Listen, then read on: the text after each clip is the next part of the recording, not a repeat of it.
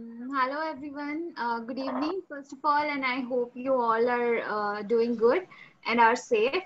So my name is Priyanka, and I welcome you all to this webinar. And before we begin with the talk, I would like to give you a little introduction about our speakers. That is Mr. Nikhil Verma and Mr. Tushar Deshmukh. So you all might have heard of NCube.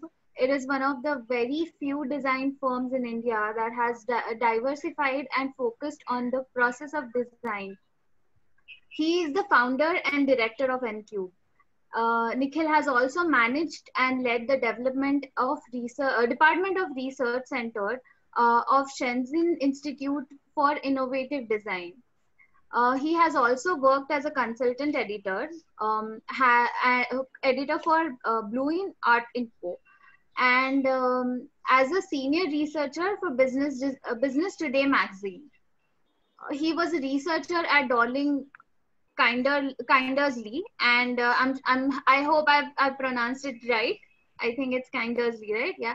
And director of business development at Rudraksha Design Studio. Overall, he is a really strong arts and design professional who has demonstrated a history of working in the industrial design and automotive design industry. So today he is going to talk about the importance of user experience in industrial design. We also have Mr. Tushar Deshmukh. UXExpert is one of the top 10 user experience service provider company in India, and Tushar is founder and CEO of UXExperts. He is also the director of UXUITraining Lab, which provides professional training in human-computer interaction, usability, user psychology, user research, prototyping tools, and front-end development in various languages. And Tushar is working towards many more courses related to UX to be launched soon. Through this platform, he is not only training people, but also provides jobs as well as entrepreneurship opportunities to his students. He is a visiting professor at Symbiosis Institute of Design and has given speeches at various other conferences. He has been working in the field for more than 18 years, and he has worked as developer, designer, researchers, and whatnot. I mean, almost every phase of product development. He is a director at Amplify Reach and works as a UX consultant for various other companies. He is also a founder of Organize My Hotel. So these are our speakers today, and I will hand over to Tushar. So he'll be speaking. Yeah. Thank you, Priyanka. Okay, so I think people are joining. So today I have welcomed Nikhil once again, and we are talking so long to be happen this thing, and we are discussing a lot of UX and everything. And so today we are actually speaking through this platform. Okay, so as Priyanka said, today's our topic is importance of UX in industrial design. So I will not take more time, and I will hand over to Nikhil, but I will just give few things I will tell about what exactly this all about UX talks, and to just for 5 minutes. So basically, see, UX is my passion, and everyone today here are passionate about user experience study and everything. When I started my career, so it was like a user experience. It was very new. I think almost now 18 plus year I'm working with this. So today, specifically, I'm not. So a lot of activities I do in UX, but today I'm talking about specifically about this UX talks we started. In the lockdown, there is a lot of people want to learn many things, and so we are, I think, 4 or 5 webinars we already have taken with different subjects, starting from user psychology to UX motion, even how to do freelancing in UX. We cover a lot of subjects during this. And our last UX talk is about UXTraining Lab. We are going to, in collaboration with European leading certification, so that is UXQCC. So soon we are going to launch that program, and we are definitely details will come next week. So basically, UXTalk is a platform which I want to create. So where they always say ki UX is not only about web or it is not only about a mobile, but unfortunately in industry, people are more talking about web or only mobile. So that's why Nikhil and me, we are talking many times long back regarding this. And so when I started this particular initiative for UX Talk, uh, I think a couple of months back, I think we discussed on this. And last talk with Hannes, that was also get people are he talked about how the UX certification and UX courses in Indian market and global market. So that was now today Nikhil is going to talk about how research in UX processes, how design as how they got evolved starting from like how human history and everything, and how research is very important in every aspect of design process. So he's sharing his experience. So I will ask Nikhil to, you can start. And you can start with your little bit about journey first, because every journey I think is inspirational for everyone. So you can start with your journey as how you started your career and how you end up in the design field and how you are facing challenges first. And then definitely we can start with your main topic today, which you are covering. Okay, so you can start with this. Yeah. Thank you so much, Tushar. And I have to say, you have sort of set up this brilliant platform. You know, it's good to talk design. It's always good to talk design. You know, and I think it is one of the important characteristics also for design is to talk about it. Right. And I have repeatedly also said this many a times, you know, wherever I go, I speak, I meet a lot of people. I always tell them that, you know, the future of design lies in collaboration. And as much as we collaborate, you know, even between multidisciplinary designers, that's where the innovation lies. You know, that is where the innovation lies. And it is also good to, you know, now see things started to happen and move around. You know, now even our government has come up with this unique new education policy, you know, that focuses on bringing this multidisciplinary attitude even to schools, you know, so that Right. kids can start early, you know, have multidisciplinary approaches, you know, just not focus on engineering or just core design or just, you know, medical science, but also focus on several other aspects that make you a better human being. And I think being a good designer is also about being a better human being. You know, I feel that personally. And thank you so much. You've given me this opportunity to talk here. Welcome. Yeah. And so basically, you know, what I'd like to start off with is, you know, what design is to me, what I have been doing so far, and how I have reached here, and what I do, you know, what we do. So Priyanka spoke about NCube. NCube is an entity that we created back in 2012, and we've been focusing more since then in the area of automotive design. You know, so just like any other, you know, I any other student, I started off studying journalism. You know, that's where I did my graduation. So I studied my graduation from Dublin Institute of Technology, Ireland.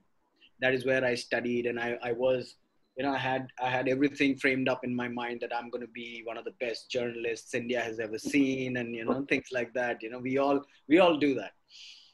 But yeah, things sort of started changing when the whole face of media started changing for me, you know. So I was always focused on the print media. Print media has been one of the best mediums, you know, since the time of our independence. When India first became independent, print media played a very important role. You know, newspapers, magazines, you know, they help in opinion formation, and that's how it started, and it went off really well till the time I realized that, you know, media has kind of lost its place, you know. And over the years, I saw products degrading. I have been very happy to be part of so many projects that have been doing well and are still in circulation. But nevertheless, so I made a shift to hardcore design once I got a scholarship to study at the Hong Kong Polytechnic University in Hong Kong, School of Design. That is where I did my post-graduation in international design and business management. And soon after, I spent a decent amount of time in Hong Kong, worked with various organizations, got a chance to work on really good projects. I also, for a very brief amount of time, but did work with 3M Japan. And after that, I made my move to China, mainland China. I got an opportunity to work with Shenzhen Institute for Innovation and Design as their design director. And that's when things completely changed for me. I mean, China, as much as, right now, the world is hating it. I can totally relate to that. But let me be very honest with you. China has done brilliantly when it comes to industrialization. And I'm talking about hardcore industrial design. Earlier, how China started off getting into this industrial design is basically by copying things, and that's how we know China, right? They copied everything. They copied stuff from the West, and then but the thing is that, one thing that China learned through copying is how to make a product. I mean, that always helps, even if you copy. So copying is not bad as long as you have the capacity to innovate. Right. And I always talk to students, wherever we go, we have this new entity which we call as the Bridge School, through which we are focusing and targeting with a lot of industrial designers, and we're trying to train them on industry standards. That is where our focus lies.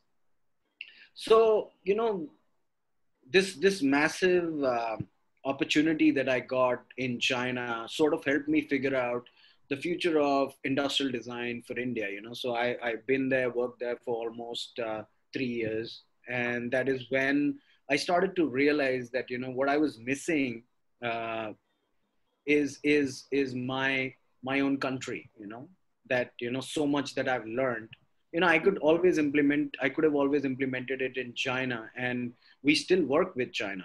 I do a lot of projects for China even now, and Southeast Asia.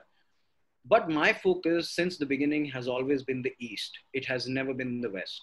A lot of people when they talk about learning design, they want to go to Europe, or maybe the UK, or maybe the US. That was never a focus for me. My focus, I don't know, maybe I'm more inclined towards the East because I love this culture. I love our culture. I love our people. We have such multicultural, country in India. And also this other aspect of, doing things more. I think more than the West, the East needs, people like you and me, or people, who are now at least, wanting to study, wanting to change their attitude towards life and look at design as a potential career, So I feel that, East has a lot to offer. East has a lot of challenges, yes, but East also has a lot to offer. We look at countries like Indonesia and, Malaysia. They have so much to offer, because they still need innovation. I'm not talking about Japan because Japan is on a different level, but of course, then you have China, we have Myanmar, we have Thailand, we have India, Anyways, I think I would rather, now show you something so that, show everyone here something so that they can start to relate. And I'm going to start talking about design and, what design means to me. And let me share my screen.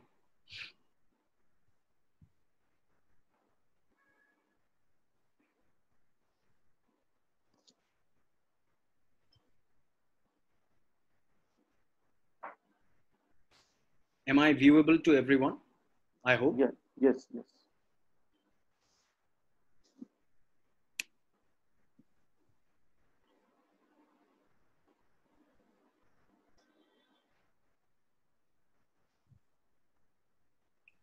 Okay, so I'm going to talk about the importance of UX in industrial design. And the thing is, we talk about products, and most of the times people relate with, when it comes to UX, they mostly relate it with digital products.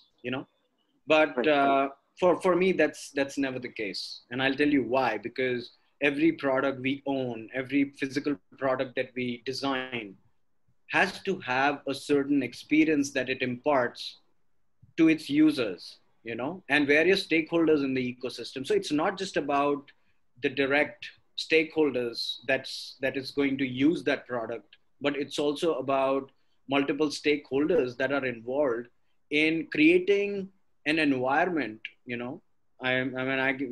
Right now, the best example I can give you is Apple. The way Apple has sort of designed that ecosystem around itself.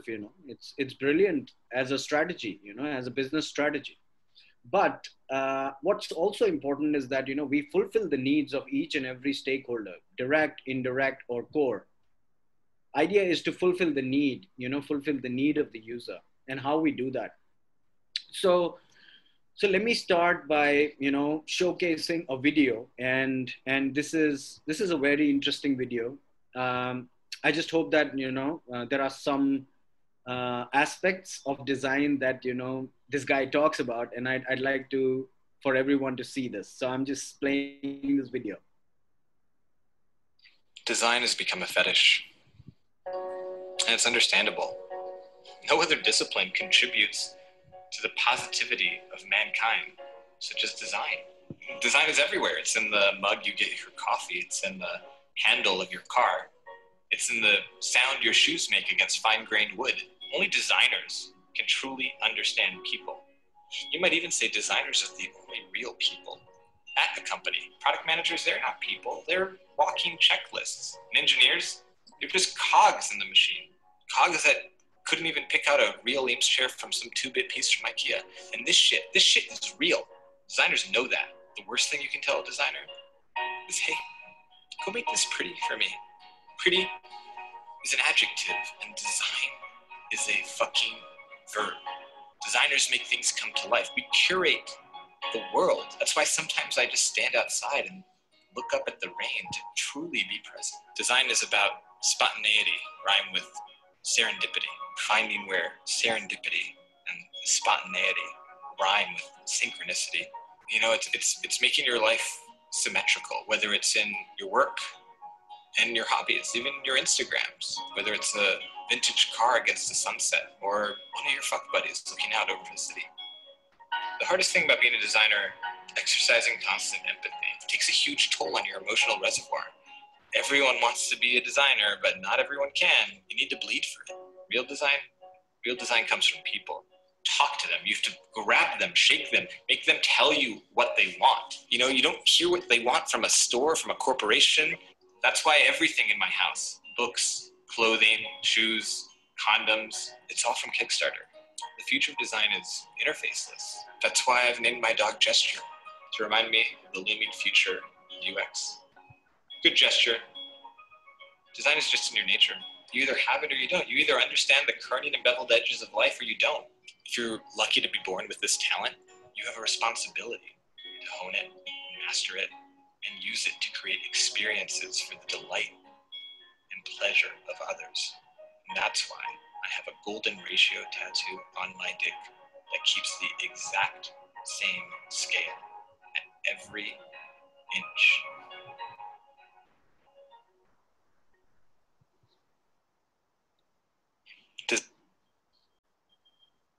All right, so I just wanted to sort of frame a question to everyone before we start this further.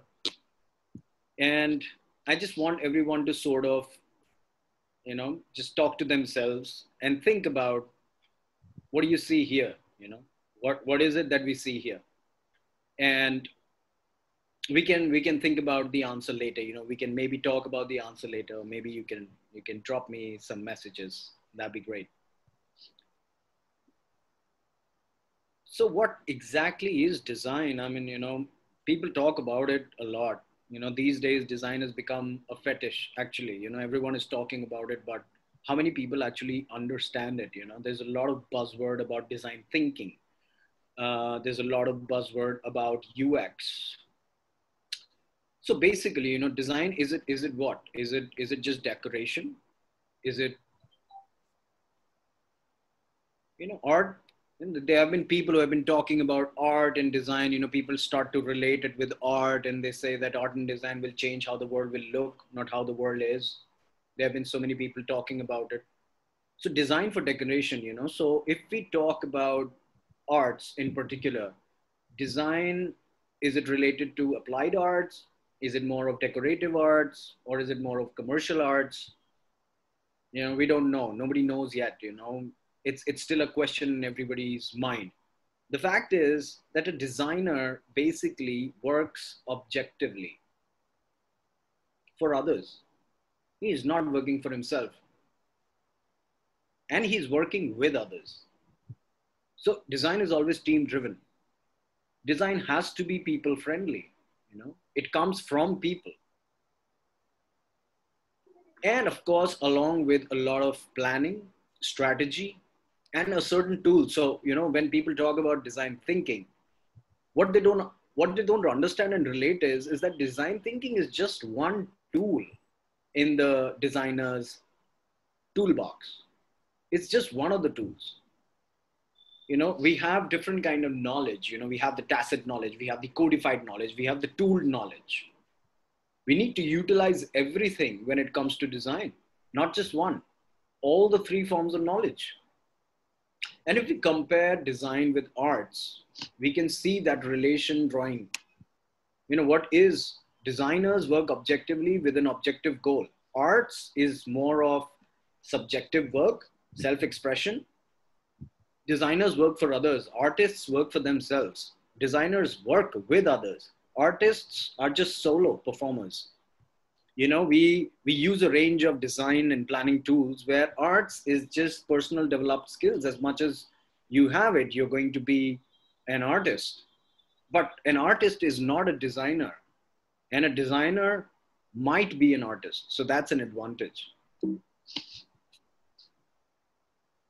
And it's also like this another discipline, and you know, which is very popular in India, which is, of course, you know, we relate with things to technology, and which is engineering.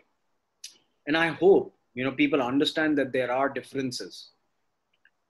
You know, designers are working on human factors, needs of people. Engineers are working on making things work. Two different things. Designers have thing to people relationship, whereas engineers are working more on thing to thing relationship. So if we compare and relate, you know, again, if we compare and relate, design is more thing to people, you know, because for us, it is always about people, to get to know what we can get from people. Engineering is more thing to thing. We focus on needs of people. Engineers focus on making a product work. Designers focus on comfortable fit, safe, ease of use. Engineers would moreover focus on optimizing for function and production, manufacturing. Concept, human factors, and appearance are the most important for designers, you know, whereas for engineers, it's more about details, functionality, and performance. Two different things, you know, but when you're in an industry, you got to work together with the engineering team, with the marketing team, with so many teams, you know.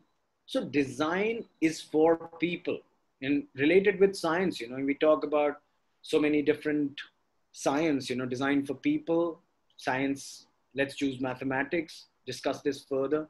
You know, we would think about better or worse. Mathematician would say true or false. We would think fit better, fit less. They would talk about correct or incorrect. So it's very mathematical in nature. You know, science is very mathematical in nature, and it has, it starts and ends from zeros, and it's all between zeros and ones, you know. But the thing is that the relation that design draws with every particular industry is the fact that it runs around itself between cultures, you know. So there are political, socio, psychological, economics, then industrial design, architecture, art, and then you have technical streams, you know, where is science, engineering design, engineering technology, and production. Where do we really think, you know, we are as designers is all up to us. And also for future people, you know, who want to get into UX, think of yourselves as designers and think of yourself, where is it that you place yourself between this cultural stream and the technical stream? It's very important. There are different measures, you know, the domain, different disciplines, sources and values that science, technology, design, and arts create. And this is how our nation is now starting to build itself, you know, within so many areas. So for example, you know, right now we have a lot of buzzword regarding the electric vehicle development. We do that. We do a lot of electric vehicle development, you know, we've been doing it for China. And we are also now collaborating with a lot of Indian OEMs and manufacturers that are now interested about this new thing. You know, there's big buzz was created, you know, the government has given a go ahead. So anyways, you know, the thing is that for us as designers, we need to solve people's everyday life. We need to focus on that. So now let's go back to the question again, you know, is that exactly what do you see here? So would you people like to give us some answers, you know, anybody? Maybe a chat message or something, whosoever is. A glass is half full. Yeah. Can we have more? I think it depends upon the user. Like if he just drank from the glass, it's half full, and like if he just poured, no, if he poured the water, then it's half full, and if he drank from it, then it's half empty. Yeah. Interesting. Can we have more? Yeah. See the shadow of that glass which provides the elevation. Yes. More? Anybody else? Half is filled with water and half is filled with air. Yes. Brilliant. Can we have more? I see transparency. Exactly. Awesome. More? And probably it's like it's an innovation and creation. Yeah, why not? All right. So basically, you know,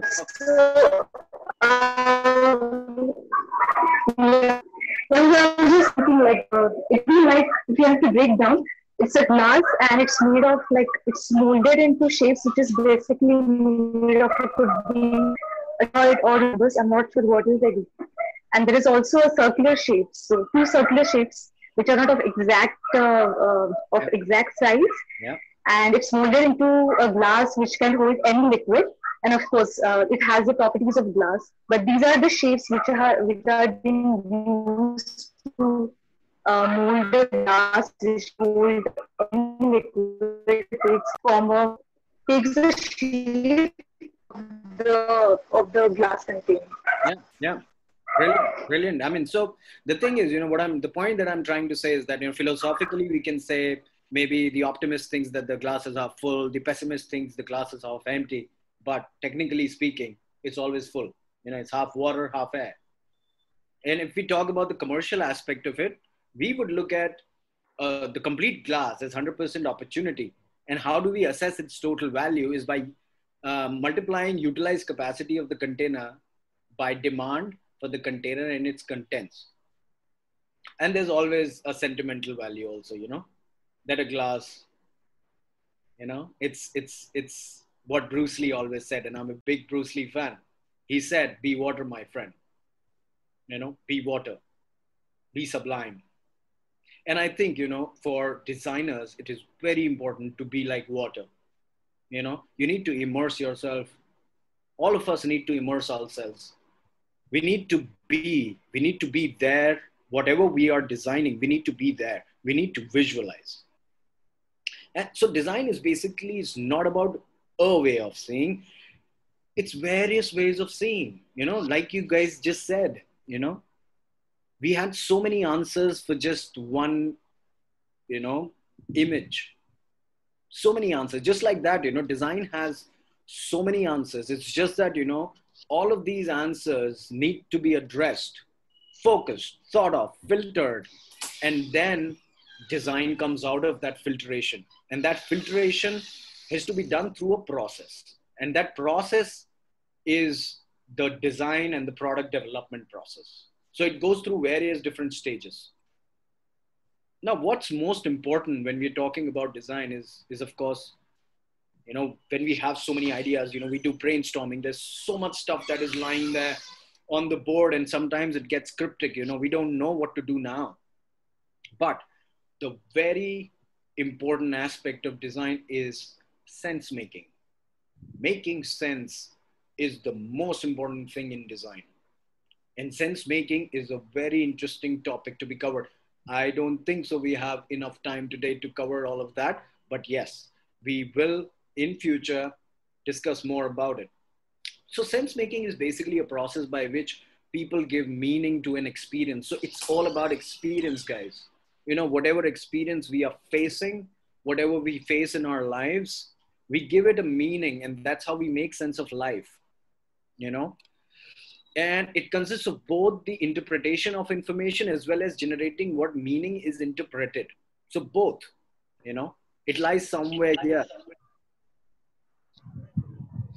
Sense making is an approach to studying and understanding user and the designing systems to serve them has been developing since early 1970s. That is when, probably around that time is when, people started talking about this word called experience a lot. And there's a difference between knowing and sense making. Knowing is power for survival.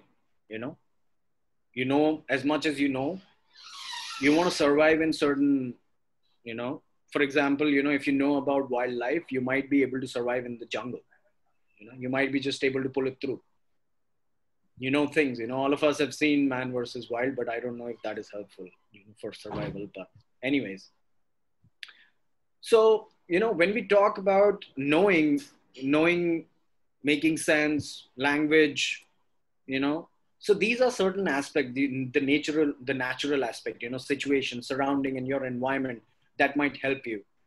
But knowing is basically power for development. And it has been happening for us since forever, since 10,000 BC, when man started killing mammoth for food. It all started back then. And that is how the human civilization has progressed to the level now, is only by making sense, guys. So you remember of a time, I believe all of us here have gone through certain bit of history in time. We have the early 1618 to the 1648, 30 years of war between Protestant and Catholic states in Central Europe. Oh man, it was massive. And I love that period, that is when, so many new theories came along. People started figuring out and started understanding so many aspects about the cultures. We started adopting religion. So religion plays a very important role in the development of our society. Then political upheaval, stock market, Belgium came up with the rebellion Rollin. Then national uprising happened during the 1820s.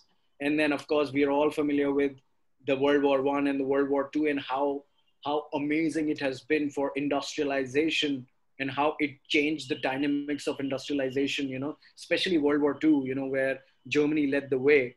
They lost the war, but they led the way in industrialization, and which is, I think, even certain principles that were set up back then are still being followed now, Then, of course, we had the oil crisis coming up. We had the Asia financial crisis. And then 2008 came with the biggest crisis, where so many people lost jobs. But let's talk about now, guys, The world has seen probably, I won't say as one of the biggest crises, but yes, coronavirus crisis is quite a big crisis.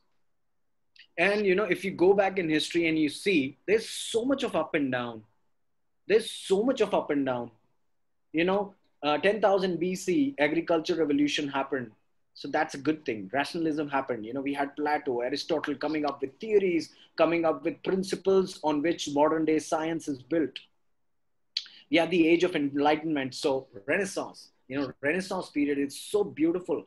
That time gave the world the word called love. You know, that was the first time people understand what is this feeling, you know, for the other person that we have, you know, brother, sister, wife, girlfriend, boyfriend, whatever it is. We started feeling love. You know, we gave it a name. We had the rationalism upsurge. You know, we had the industrial revolution. We had the digital revolution coming up in the 1980s. You know, that's when after that Apple and Apple and Microsoft created history. You know, and then, you know, early 2010s IoT, and, you know, we have not seen the world go back again. So now it's become such an amazing thing. But then, you know, whenever there's something good that is happening, there's always something bad that is happening. So, you know, we had the war, we had world wars, you know, we had crisis, we had financial crisis. So this up and down that happens, guys, you know, this up and down that happens is the most important for evolution of us as a humankind, but also important for any kind of product development or product idea. And design plays so much of an important role. You know, you have to have that futuristic approach, create a vision for yourself. And so to ensure, you know, this is how I want to sum it up, is to ensure chaos under control, development and management of knowledge became very important that period of time. Knowing is power. So knowledge management became very popular. Sense making, but sense making is not about things to things relationship. It is about people to things. And that is why it is very important to make sense in design. Now, you know, since we are talking about UX, so of course it's important that I talk about UX in particular. So UX, you know, it's just something I'm sure all of us here is familiar by this man. He's an amazing human, you know, and the way he has sort of understood life, I would say, you know, it's very interesting, you know, how he focuses on so important elements that create us as, you know, modern day humans. So I don't want to show you much, but I just want to show you a little. Hi, I'm Angie Lee, and I'm here at the UX conference in San Francisco. I got to ask Don Norman what he thinks about the term UX. Once upon a time, a very long time ago, I was at Apple. And, you know, we said the experience of using these computers is weak. Experience, when you first discover it, when you see it in the store, when you buy it, when you can't fit it into the car, it's in this great big box, it doesn't fit into the car, and when you finally do get it home, opening the box up, and it looks scary, I don't know if I dare put this computer together. All of that is user experience. It's everything that touches upon your experience with the product, and it may not even be near the product, it may be when you're telling somebody else about it. That's what we meant when we devised the term user experience and set up what we called the user experience architect's office at Apple to try to enhance things. Now, Apple was already pretty good, so we were starting with a good product, making it even better. Today, that term has been horribly misused. It's used by people who say, I'm a user experience designer. I design websites or I design apps. And they have no clue as to what they're doing. And they think the experience is that simple device, the website or the app or who knows what. No, it's everything. It's the way you experience the world. It's the way you experience your life. It's the way you experience the service. Or an app or a computer system, but it's a system that's everything. Got it?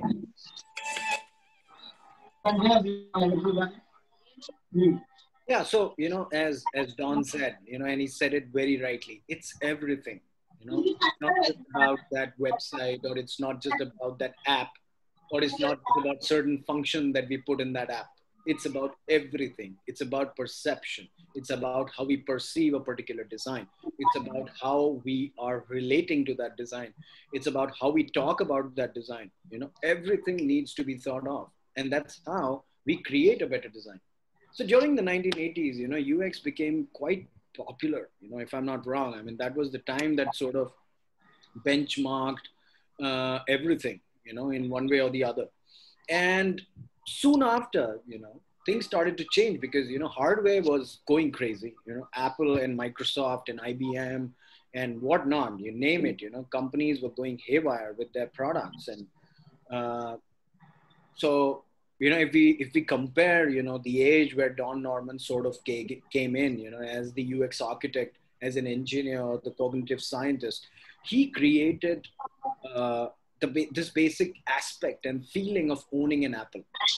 He's the father of this experience that was developed to own an apple. You know? So right now, if we talk to an Apple user, you know, they feel quite, you know, they have that sense of, I don't know what to call it, but premium, you know, maybe premium or you know, the rest.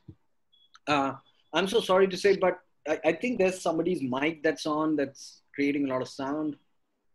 I asked Nikhil to mute. Please continue. Please, everybody, just mute your microphones. Thanks. Makes it a bit easier for me. Yeah. Thank you so much. Thanks. So yeah, so, you know, in early 2000s, you know, the UX entered the mobile and website, you know, it entered a lot into that. That is when we saw a lot of web development happen into, you know, taking it to the next level. You know, we as the IT industry flourished in India, we got a lot of work from the US, coming from Europe, US. Now we are probably doing work for each and every country, you know, right now. But you know, there were, and I want to talk about a couple of very brilliant guys. And, you know, if you guys ever get a chance to learn some theory, then I would recommend you Dewey and Buckfin. And Dewey and Buckfin are these two brilliant people, you know, who have basically sampled the conceptual framework and study and analysis of user experience. That, of course, I'm going to share a few pointers with you. So, you know, Dewey's views on experience is very brilliant. You know, he says that experience is constituted by the relationship between self and the object, where the self is always engaged and comes to every situation with personal interests and ideologies. And I think he's very much right. I mean, looking at the current day world, you know, I think that's how we sort of create an experience around us, you know. So let's talk about Netflix, you know. I mean, I don't know. What do you guys think about Netflix?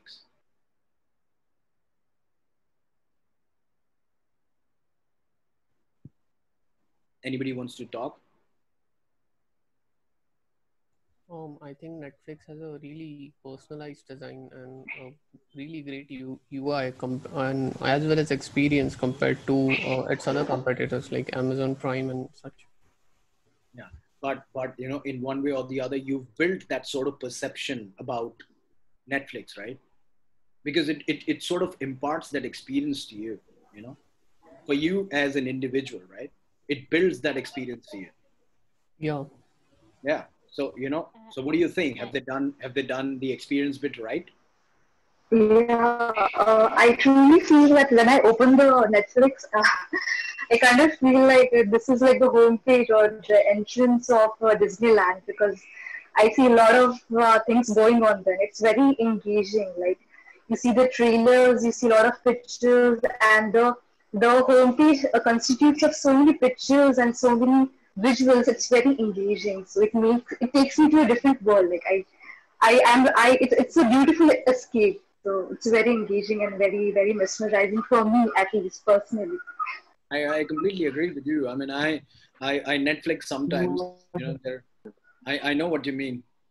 Nikhil, I think it's very. I think Netflix has done an amazing job of how they have connected the physical world. Like when you go in a cinema theater, how the color combination of black and red comes into the play, especially with the Netflix, and how they have amazingly done with the color setup and how they have tried to relate with the physical scenario, like the environment.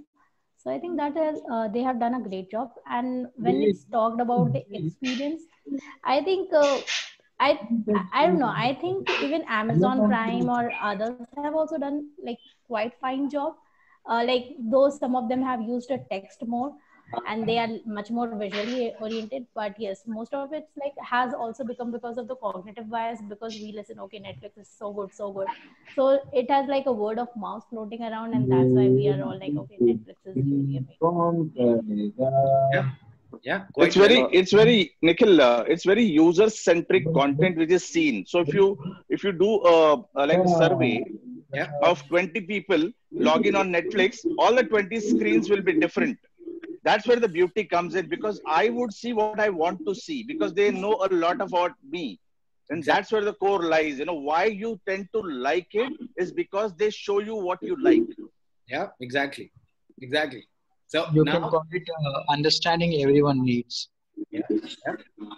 But now with that, I'm going to come to this different question. And I'm going to ask you this question now, but I want you guys to answer me once I finish the presentation. All right. So what my question is with all of you is that the modern day UX, you know, I just spoke about one product, which is Netflix.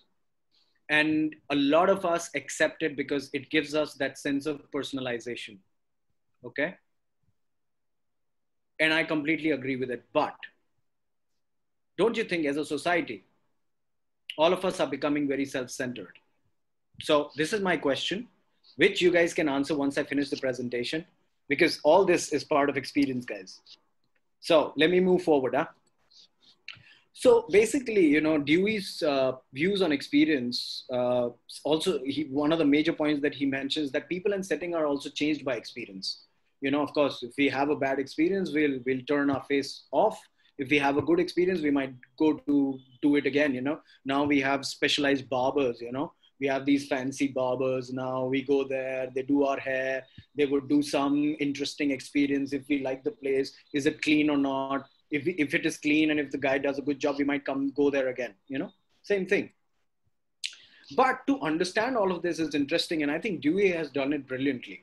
So the unity of any experience is itself a moving, fragile, fleeting event, you know? So memories, our past, our present, our dreams, it creates our future and it creates that vision, and it also improvises on our experience of things. So, you know, for example, you know, if I owned a Maruti 800 back in the 2000s, and I loved that experience of, you know, owning that car because that car was probably the best thing. You know, it saved me fuel. It covered a lot of distances. But the experience that I have gained from there, I might want to have the same experience now, but maybe I will not find the same product that will go for 20 years, you know? Now, if you buy a car 5 years down the line, you would want to change it because, you know, things go south. Because our experiences are changing. You know, we see a lot of competition. So, you know, Dewey's view on experience is an irreducible totality. And this is where, you know, I just love this guy, you know, when he talks about it. And he mentions that, you know, every sensation that is created, you know, if you're sensing things, thinking about things, trying to make meaning out of something, feeling anything, and our actions, you know, whatever actions we have, and, you know, there's anger, there's guilt, there are so many, it all relates to that experience. All of that together develop that experience, and then we create our perception, you know, and it's an irreducible totality that is eventually you're left with, you know, and it's so brilliant that this guy thought all about it back in 1934, you know. It's just amazing, and I recommend him to each and every one of you. You know, please go through his study. There's a lot of literature available on him. So essentially, you know, we talk a lot about UX and we talk a lot about design, but what we don't really talk about is how do we get there? You know, everybody nowadays talks a lot about, okay, you know, I'm doing this with my product, or I'm doing that with my product. Or, you know, you go to these fancy seminars, you know, where there are people that are out there talking about their product, but nobody tells you how they did it. You know, because it's not just a one-man job that they did. It's a whole team that did it. And how they did it is where the design lies, guys, it's the how, so we can, talk about, we can do all our W's and H's and all of that, all of that is being taught in the design schools. But what is not being taught is the process of design. And that is why I always talk about the process of design. So even, when it comes to digital products, and, nowadays there's so much of tendency that mostly even your physical products. So for example, in China, we almost had every new product that we were designing had to have a digital experience as well, So everything in China is now operational by apps. Even if it is a goddamn rice cooker, so you can operate your rice cooker. I mean, I operated my rice cooker with the app that I had on my phone. So the thing is that it's not just about physical products anymore, guys. It's physical and digital coming together. So it's not just one product. It's the whole ecosystem that needs to be built. It's the system that needs to be designed. So now, when we talk about developing a physical product, we can't limitize ourselves into just thinking that, okay, we have to just develop one product and we conduct a market research, and based on the market research, we start doing our sketches. No, dynamics have changed completely. So let me just quickly, show you what we have been doing, just so that you guys can, get a gist of what we do. So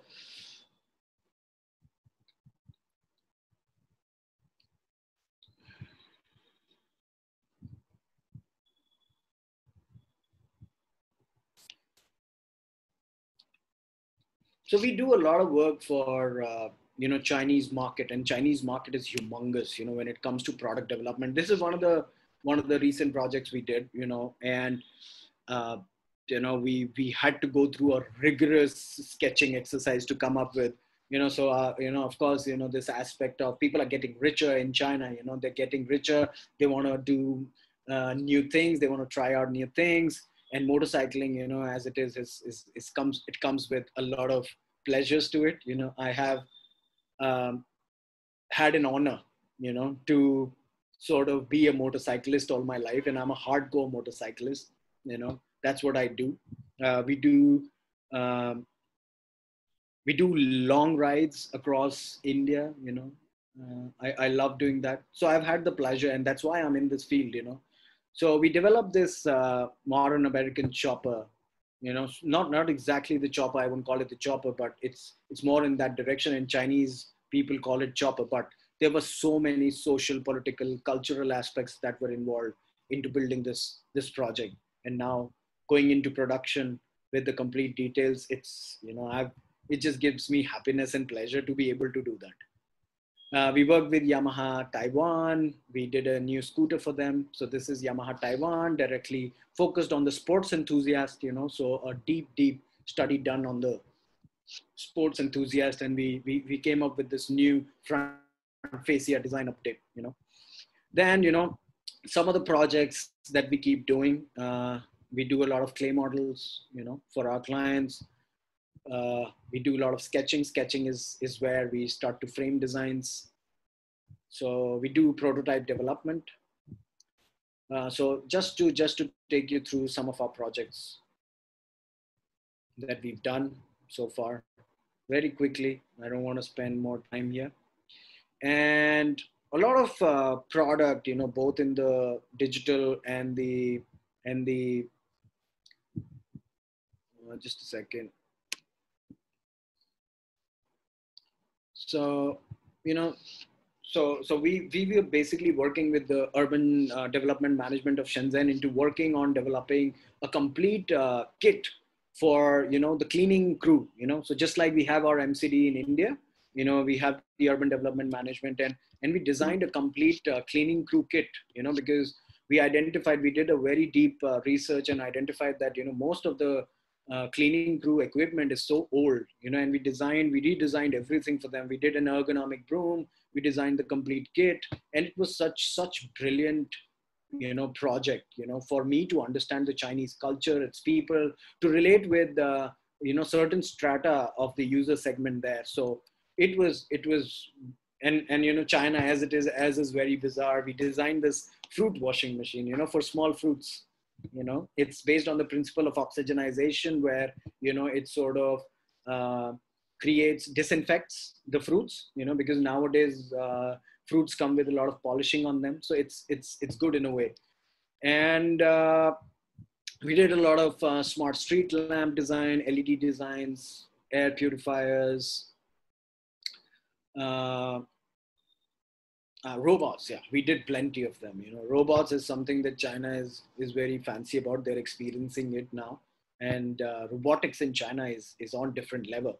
It's just that, you know, I was able to work on so many projects with them is because SIID, you know, where I was working as a design director, is basically a company of the Chinese Academy of Sciences. So we had to do a lot of projects for them. We even worked with Huawei. We did an exhibition smart robot for them, exhibition robot used basically at exhibitions. We did an industrial robot. This was another brilliant project. We did it for Wild SC, this company based out of Chongqing. So this industrial robot is used in basically, you know, at the assembly plants. You know, it carries heavy load from one place to the other. We wanted to give it more of a wild look, you know, just like how the name is. So yeah, so SIAT, we did a lot of projects for Shenzhen Institute for Advanced Technology. You know, this is basically Chinese Academy of Sciences, a very prominent government organization. We did drones for them. We did service robots for them. Very interesting project, all these. We did this for Infinitus, you know, one of the very interesting companies that is basically into massages. And, you know, this microcurrent moxibustion massaging concept is very Chinese, you know. So, and massages is a very ancient practice in China.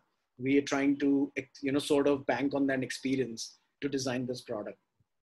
So just to quickly show you guys, you know, what I have been doing and how I have been relating with design, and how much I have learned from people, culture. You know, I just always try to implement whatever my learning has been into whatever products we are developing. So there are many more future products that I'm very excited about, and I would love to showcase to them, you know, once they make it to the market. But yeah, so far it's been an interesting journey, and I think I've taken enough time now. Is it, Tushar? No. Yeah. Okay. So, you know, so here is where I stop, and we can now, you know, maybe talk to people. I mean, I love doing that. So maybe you can have some questions. I'm sure a lot of people have it. Sure. You were going to talk about self-centeredness as today's society, right? Yes. Yeah, it'll be good. Yeah, it'll be good to now have the answers. So who wants to start? Yeah, so... yes, please go ahead. Yeah. So I'm not a bed, but a lot wanderer, a person who dwells on ideas and very open to ideas of any kind. So I guess what I personally feel was like individualism is something, the individualism which came in 19th century in Europe, and then the technological advances, and after that the spiritual movement which happened, and also the financial independence. So all these things have nurtured the idea of individualism in a different way. Yes. So when we say self-centered, for me, I really don't know the term self-centered, because I kept on wondering, like, what would be the world where everyone thinks of every other human being, like how it would be, and I really don't have an answer to that. I guess for me, self-centeredness is something which is not negative, which is not positive. Like, I don't think so we can give any ideologies to it. I just want self-centeredness, if at all, I have to rewrite the meaning of it, or the way I interpret, or the way I can, relate to it is any person, any individual, who is a full expression through his body, through his mind, and through his heart.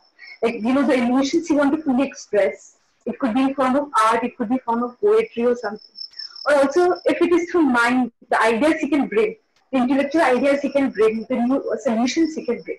Or if it is through his body, the art could be dance, it could be yoga, it could be anything. So if a person who is full form of his individuality in terms of body, mind and heart, I guess when he's a full expression of that, I guess it becomes a great thing, a great expression of his being.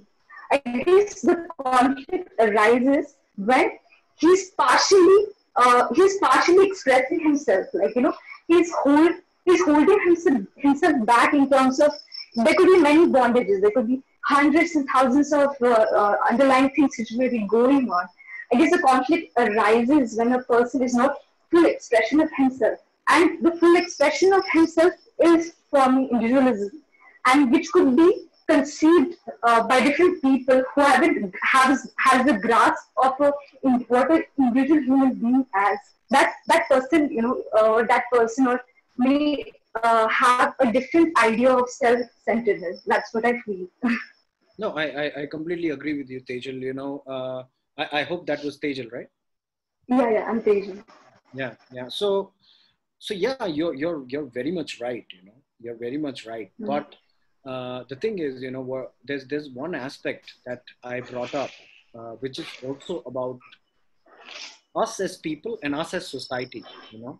I think it is important to focus on certain aspects of society as well. Because society contributes to design a lot. And as much as I think of any sort of new product development that's happening around, it's very evident, and it sort of looks like and feels like that there are certain factors that are enabling the society to sort of improvise on this aspect of individualism that you just mentioned. So yes, okay. I agree with you. But, there's one aspect that the society makes an impact on design. Okay.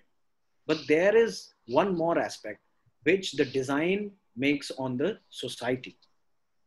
And I think that is what is most important, So, I think it is a very debatable project, and maybe, sometime later we can discuss this, but I'd like to hear more people's views. So thank you so much, Tejal. It's very evident, what your answer Nikhil, I had a question. Yes, since you've worked extensively in the Chinese market, yes, and we all know that, technologically they have really advanced, and, manufacturing is the, key yes, that they've really mastered. Yes. Have you had kind of a glimpse of how they are really doing any of these, government projects, or, the projects which are for the masses, like yes, say the transit system, yes, or, how people communicate with the government, or any of the governance kind of projects? Any insight on that part of China? Yeah, sure. So, Mehul, I had, since I was working with SIID, and SIID was a sister concern of Chinese Academy of Science. So basically we were basically part of the government. And so let me just take you through this one project that we did, So this was basically a government body project, the one that I showcased to you, where we designed the complete cleaning crew kit, for the urbanized, the urban management development offices employees, who are basically just as, cleaners and sweepers on the streets, And we were asked to conduct a research basically to identify, that they wanted to upgrade on the equipment, but they didn't know what to upgrade with. So it was very interesting because, think about it like this, do you think MCD department from India would ever go to a research agency and tell them, okay, we need to upgrade our equipment and, let's do a research and let's design some products, So for me, it was very interesting to think that, the government organizations are thinking about this. It's very interesting. It's a very fast forwarding approach. Now, coming back to your question, the thing is, the government of China is very proactive. Second thing is that the reason why they are able to, become this factory of the world, when it comes to manufacturing, is because, there was a certain time period, the last 20 or 25 years, that they have spent in mastering production. And the reason why they were able to do it was through entrepreneurship. The government helped its people to create their own factories or companies. So I'll be very honest with you. If you want to set up a company in China, it takes 30 minutes. 30 minutes to set up your company in China. Now, the thing is, how are they able to do it is because the government has become very proactive. What they are more interested in. So I won't say that they don't have a very capitalistic mindset. They do. It's all about money for them. It's all about money. And one of the other things that I would also like to mention is that Chinese people, when you go into business with them, when you're going into big business or going into bed with them, it's like going into bed with them. You can't trust them. They are hardcore business people. And government of China sits on top of every hardcore business. So you can understand how hardcore the government would be. They are able to do this because they have a certain set of government that allows them to control its people. And that's why they have been able to do it. But the thing is, they have the power, they have the money. We can all see that now, with their inflictions with the US. And now we can see globally, how powerful China has become. But they were able to do it because there is a specific set of government. This can't happen in a democratic country like ours. But the thing is that they are the government is thoughtful. And the thing is, each district has its own, local government who is now started to think. So for example, when it comes to Shenzhen 40 years back was nothing but a village, right next to Hong Kong. And people from mainland China used to run, do this cross-border entry thing from there to enter Hong Kong and find jobs in Hong Kong. That is what Shenzhen used to be. But you look at Shenzhen now, 40 years.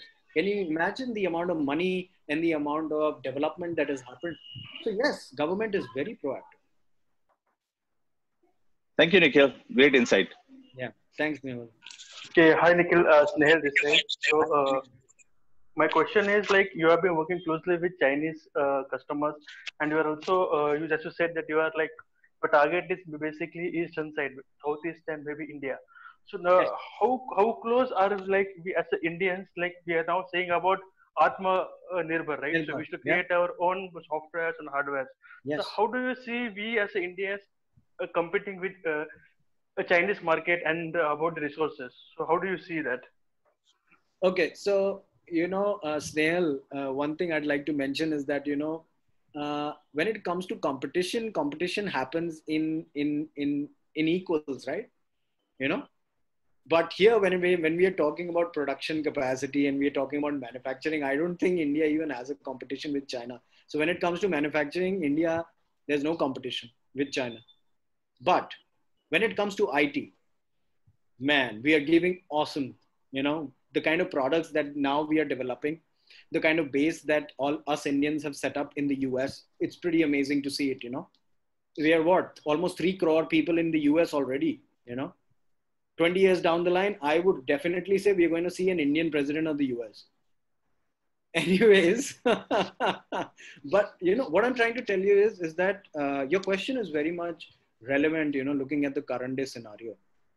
But what China has achieved in the past 20-25 years, to reach to that level, India needs to invest those 20-25 years.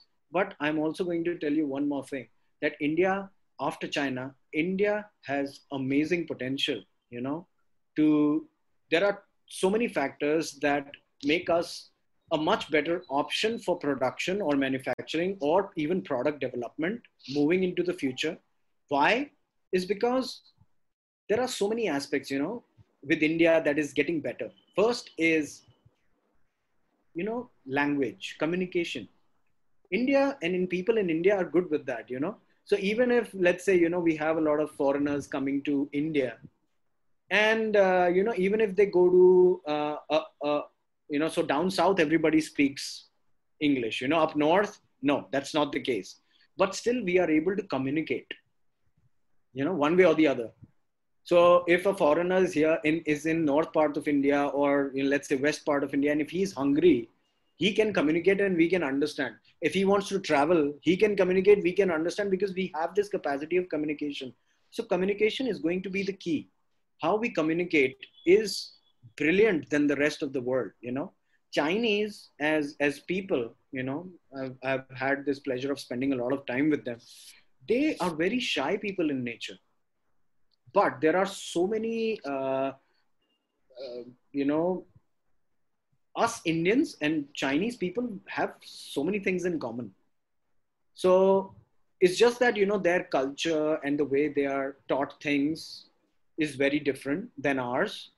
But there is so many of similarities, So coming back to your question, I see India has very high potential, but since we are living in a democratic world, we never know what the next government is planning. Or we are not too sure, if this government is going to stay the next 5 years, or after that, what government is going to come. So a lot of, relation to that. I can't give you an exact,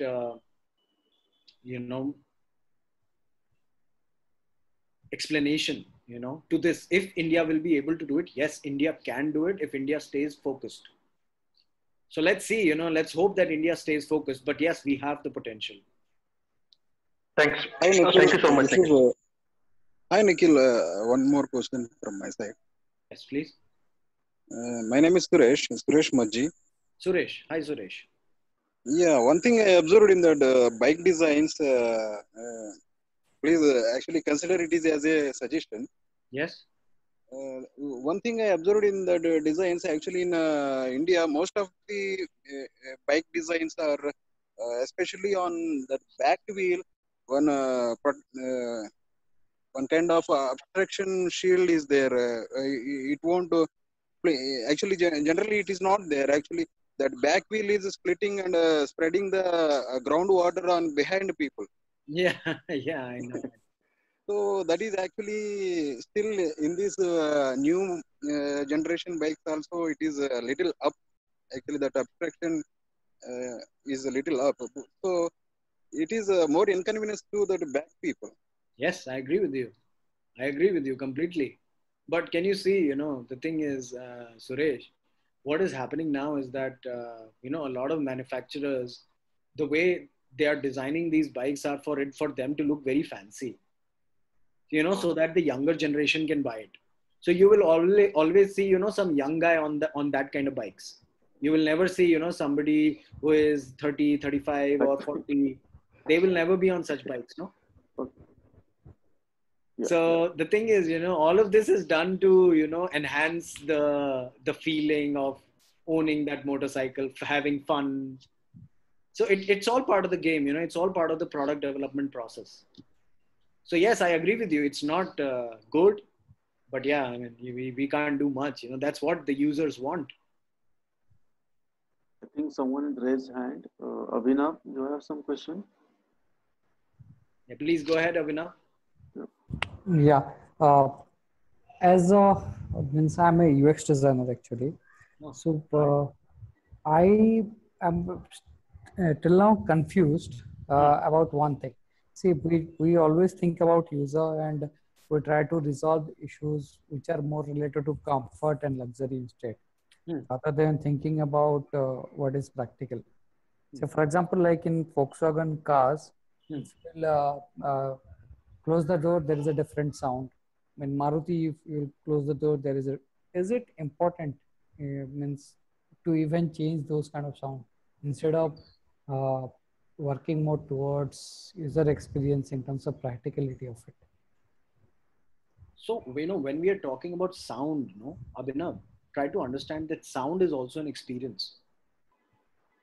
Sound itself provides you that kind of experience. So, when we are shutting the Maruti door, we know that it's a Maruti door because it's making that kind of sound. But all of that contributes and constitutes into the experience, so just like Don said, it's everything. How we open the door and how we close it. And I believe, when you're mentioning about luxury, yes, of course, for luxurious cars, it is very important. But when we're talking about a company like Volkswagen, no, Volkswagen is German. They have everything about Volkswagen is German. And that is why they're not successful in India. So, if we compare to the sales of Maruti and if we compare to the sales of Volkswagen, it's nothing. Whereas if we look at, Volkswagen is probably, I think, the second largest company, when it comes to cars, manufacturing cars. First is Toyota, I think.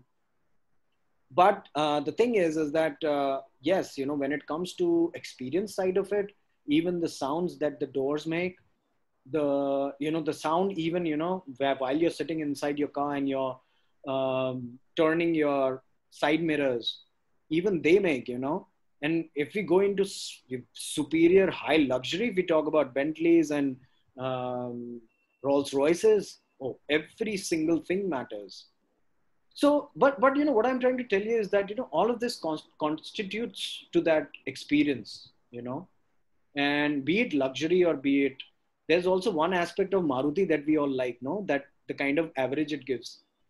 So even if it is not the safest car on the road, but it is the most fuel saving, or is it just the perception, because I don't know if it really saves fuel or not, because how much is it that we really care about when we are sitting in a car and we are thinking about, a lot of people do, a lot of people don't. I am more of a speed freak, so I don't really care much. But then there are so many other people, who really, for them, and India is obsessed with, what mileage? India is obsessed with mileage, I don't know why, but.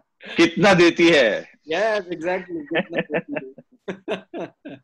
But again, kitna deti is also experience. The practicality of it, I was actually, I understood whatever things when you said, but I want to understand the practicality of it is how much important in terms of user experience. Yeah, so practicality of it, for example, let's say if we talk about Volkswagen, it is practical for them as a company and for the kind of product that they have developed. That when you close the door of a Volkswagen, it should not, so there are certain principles that a company sets, when we are developing a product. So maybe on that parameter for Maruti, it's not so much important, how the doors close and the kind of sound it makes. But for a company like Volkswagen, who ensures certain level of quality in their product, for them, it is very much practical to make it sound the way they want to make it sound. The practicality of, yeah? Understood what you said. Yeah. Thank you. Sorry to cut you off. You wanted. Any more questions? I had a question. Yes, please go ahead. Okay. So I really liked the presentation. Thank you. So this question might seem a bit off the topic, but then what do you think is an example of a bad UI or UX? Can you repeat the question, please? I wasn't able to hear. There's some noise, I think. Can you hear me now? Yeah. Okay. So this question might seem a bit off topic, but I wanted to know what are the examples of a bad UI. Because Netflix, whenever I go through my Netflix categories, it is actually like a bit of a haywire scene because there is too much I have to browse through. So it's very difficult to find a movie. So I'm browsing for 15 minutes and I don't know what to watch. Something like that. No, I agree with you. Because the thing is that for a lot of people, this might be convenient, to have that personalization aspect, and they might love it about Netflix. But yes, when you're talking about the, what to search, and if it is not giving you the right kind of options, and and I think sometimes it also depends on your mood. You just don't know what your mood is like and what kind of content you would like to see. And, I think Netflix is built on a certain AI platform that is, I think, still trying to learn a lot about you as an individual. But yes, certain aspects or certain functionalities, even in Netflix, are perfect example of a bad design or a bad UI, as you're mentioning, and it happens to a lot of products. And I think that is why there's always product development, no, that keeps happening. It's always in the advancement. So I'm sure Netflix is looking into it. They're conducting their researches. They're asking the, research data to come in, and then they will work on a lot of that. So it's very cyclic in nature, A good thing about product development, and something that I really cherish and love, is this constant development that is happening. It's a chain reaction, It never stops. Of course, your product has to be successful, like Netflix, for you to be able to spend money on development, But the thing is that, once your product kind of makes it to the market, and if there's an upliftment, and then it's like a chain reaction, You'll have so many aspects about your app or your product that is going to be bad, and it needs an update, and it needs an upgrade. For example, let's talk about Windows. So, do you use Windows? Yes, I'm a Windows user. Yeah. So probably, what do you think? Which was the best Windows? I think the 9th one was better because the 10th one is really, lagging my laptop. Yes, yeah. So, for you, maybe as a user, you feel that, there are certain examples of maybe bad UI, or maybe, the software is not designed well, or there are some areas where you feel there might be importance. But, the thing is, for companies to sort of work on, one aspect, they need data, and they need to have so much data that they can based on that data, they make the development happens. So a lot of times what happens is that, it's very important for companies, because, everything is an investment. The company will be investing in that product to make it better. So maybe if you don't like the 10th, maybe you'd like the 11th. For me, I think one of the most hardcore Windows, that I love still to date is probably the XP. It was so hardcore. Back in the days, I remember spending time in my dorm room. I used to play so many games. We were always on Counter-Strike, and I had the XP on, and it was just brilliant. So hardcore. Oh, okay. Thanks a lot. Yeah, thanks. Nikhil. Yes. This is Tejal again. Yeah, hi Tejal. Yeah. So first of all, thank you so much for such an enlightening session. It wasn't a conventional session. It was just like about the concepts and ideas regarding the UX design. Yeah. So it was enlightening in a way that it has sparked a new interest. It has given a new perspective, and a new way of thinking. So I'm so glad to be part of this, and I'm hoping to see more of this. Yeah. Sure. And thank you so much.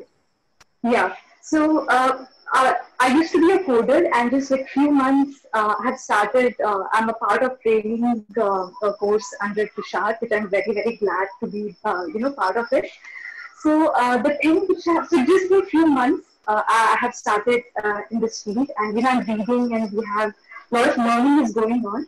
But now what has happened to me? I was longing for such a thing which would really spark interest, which is more related to humans, which is more about us. I feel design is more about humans. So that's the reason I have moved away from technicality to design.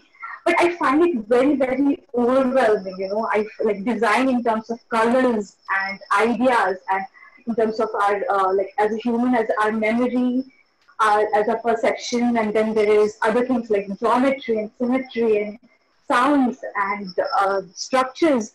So when I read and I think and wonder about it, it's so overwhelming for me. Being a novice, I guess that's happening with me. So what could be a good, beautiful journey that I can take as a novice into this journey, where I have to explore all, where I have to fully explore the whole dimension of this field. Okay. Very interesting question actually, Tejal, because I also hear this from a lot of students that we work with, now. people sometimes get really overwhelmed. What you're saying is actually right. Sometimes you want it so bad that you just don't know what to do now. And I'm sure such situations arise with even the best of us. All of us go through all this. But there's also one more aspect that is very important. Is patience. For us. So I'm going to talk a little bit about not design centric. Not focusing on design, but I think us as humans. So there's so much content flying around us. No, everywhere there's content. You go on to TV, there's content. In our life there is content. You watch the TV, there's content. Everywhere there's so much of chaos. So like I said, you need to start understanding how you make sense of this chaos. And it is very important not only for you as an individual, because it's going to affect everywhere, your personal life, your professional life, or something that you just do for your own self. There are so many things that we do just for our own self. So I would say, take it slow. Overwhelming happens, but I think what you need to do is every step of the way, just keep making sense of things, because anything that's not making sense might not be good for the start, because as you mentioned that you've recently made the move to design, I think patience is the key, and making sense of every aspect of this learning process is going to be very important for you to move ahead, and just keep at it, keep at it. Sure. Thank you. Yeah. Thanks, Tejal. Hi, Nikhil. I have a question. Hi. I'm Suresh. Hi, Suresh. I have a question. What makes a typical UX designer to turn into industrial designer? Someone who is actually designing web applications in IT field, typical UX designer. If someone wants to get into industrial designing, what kind of skills he require? Can he really actually turn into an industrial designer? It's quite difficult actually, because if you're already working in the UX UI industry, and then to turn into industrial design, I think you'll probably have to learn the basics. You'll have to get the basics again, learn the basics, because industrial design involves a lot of skills. There's a certain aspect of skills. You have sketching. Sketching is the most important, I think. To brainstorm and sketch your ideas is probably where it starts from. For us guys, it starts from sketching, and then you have to reach a certain level of sketching, and then there's 3D development, then there's clay modeling, then prototype development, material science. There are so many aspects that come in. So for I don't know if there are certain universities now that are offering such, but it's always good to study. It's always good to study. So if anyone who's planning to make a move from UI UX to industrial design, I think it's important that they get their basics and skills right first. Because as a UX designer, they're already doing this wireframing, sketching. It's a part of your daily job. Yeah, I agree. But wireframing and sketching on digital products and sketching for a product is actually quite different. Mm-hmm. Your thought process has to be different. So actually, for product design, what you need is the thought process. Okay. And because a UI UX designer thinks in a certain way, right? Right. But see, what I think, Suresh, if you have focused, and as Nikhil said, it's about sketching. It is all about the thought process about, because when we are in UI UX, definitely we are in specifically we are in technical more, because every time you have to deal about JavaScript, some coding language, and then you accordingly you work. But in product designing is totally a reverse way. So that attitude and that focus need to develop. Then definitely anyone can, if he is a dedicated person, then definitely they can change. But it is not that easy also, as Nikhil says. Okay. I agree with you completely, Tushar. Because you're mentioning the UX design in industrial designing. So an industrial designer can learn UX design, but not the other way. No, that is also not correct actually. See, UI and UX totally is a different.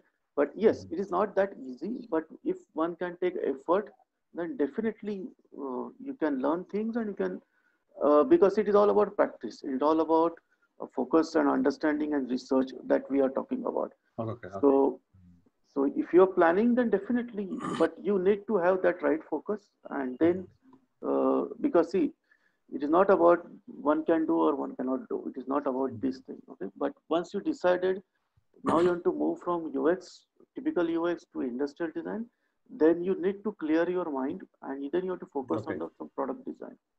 I would rather say that, it is, in fact, it is a good opportunity if you want to work with industrial designers, because, moving forward, like I mentioned, it's not going to be just about building physical product.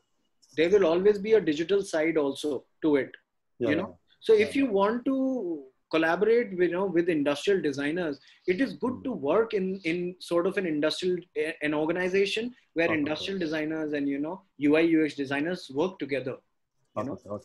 Yeah, I mean, that is where you can have the experience of both. Yeah, fine. Right. Thank you. Thanks. Yeah, thanks, Suresh. Thanks. Thank you for, being here. Yeah, thanks for your time. So anyone have questions? Do we have more questions? Okay. So now I think Nikhil has given very good insight, and I hope there are a lot of misunderstanding and misconceptions about UI UX itself are get changed, and we also talk about the industrial design also, and we are moving towards some developments. So I think Nikhil and me are going to collaborate in some ways. So as you know already, we are talking in that front, and probably soon we are coming up with some things, programs, where we can jail those industries. Maybe we'll take small steps, as I said, because we cannot change from one day from UX to industrial design, but definitely the path is there, and we are trying to move on that direction. Because it's myself, every time whenever we talk with people, industry people or students or professionals, I always say it is UX is not only about, don't restrict UX only about web technologies or mobile technologies, okay? And as correctly Norman said, it is about all 30, I will say, holistic approach around you, and that is what design is about. And yes, we are planning something, Nikhil and me. So Nikhil just so we're coming up with program. Maybe this is like for professionals who want to come up with, and they want to. Okay, Nikhil, you can just tell about a little bit about what exactly. So coming from you, then I will add on that things. Yeah, so I mean, it's very interesting that we have been talking about this for a while, and I feel that it's also very important to work on something more practical. So I think what Tushar and me, we have been discussing, and we have also now thought that what we can look at is to maybe work and set up a program where we kind of work on more practical design solution and implementation of it. I mean, that is one side that we really want to see. And we want to probably do it by working on a product development exercise, Right. So we are working to set up this kind of a program where we develop a product, and it's going to be interesting. It's going to be very interesting. Right. I think, a lot of people that are here, it'll be amazing, if you guys can come be part of this product development journey that we will be taking. So I'm sure we can share the details soon, Tushar. Yeah. And I think it'll be very interesting to look at it from. Because nowadays what happening is, like, people are a lot of confusion between first thing about in UX and UI. People are not even still, they are struggling. Companies are struggling. Forget about the employees and the people who practice design, but a company itself are in confusion state where so basically see UX is, Nikhil and me share a lot of things in common, that is a passion about UX and designing and research basically.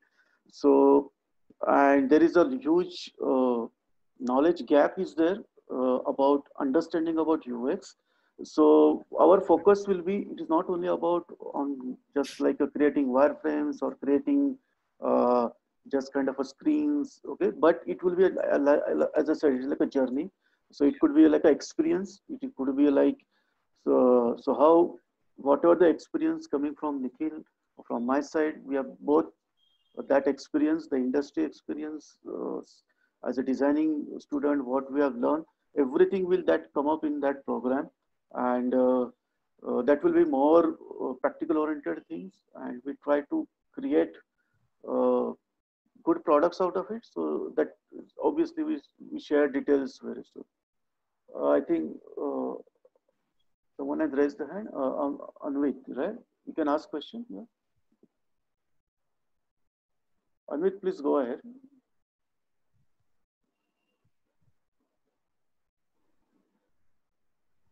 Your raise on chat. Sorry, sir, it happened by mistake. Okay, no problem. Yeah, sorry. Okay, so yeah, so hopefully, so today's session's intention was totally a different approach for a UX study. Hope a lot of people are now taking UX as a serious, and so there is, again, I'm repeating myself, don't think UX only for web and mobile. There is a lot of beyond, everywhere is a design, and maybe for product design, everything we can utilize these research activities, this particular UX as a experience for our clients, for our potential users, and for every project teaches for enrich ourselves, and that we want to actually bring on table. So again, thanks Nikhil for giving us time, and hope everyone has so we definitely we will recording this session, so we'll upload once after this. Yeah, Priyanka, you can continue. Yes, thank you, Nikhil. This session was really insightful. And being a user researcher myself, like I really loved it. Thank you, Tushar sir, for conducting this kind of talk. And I would like to thank everybody for joining the session as well. Also, I would like to announce the next talk that we have, which is going to be on 15th of August. And Susan Weinschik is going to be speaking over there. She's a behavioral psychologist, and she's been working in the field of design and user experience since 1985, and she's worked with Don Norman and Nielsen closely. So this is going to be really exciting. So stay tuned, and you can get the details on our website. And yeah, thank you everyone. Thank you everyone. Thanks. It's my pleasure and honor. Thank you. Yeah, thanks. Have a great day and be safe, everyone. Yeah, be safe. Stay at home and work from home. That was actually okay. Thanks everyone. Let's get together in next session. Yeah. Thank you. Yeah. Thank you so much. Thank you, sir. Thanks.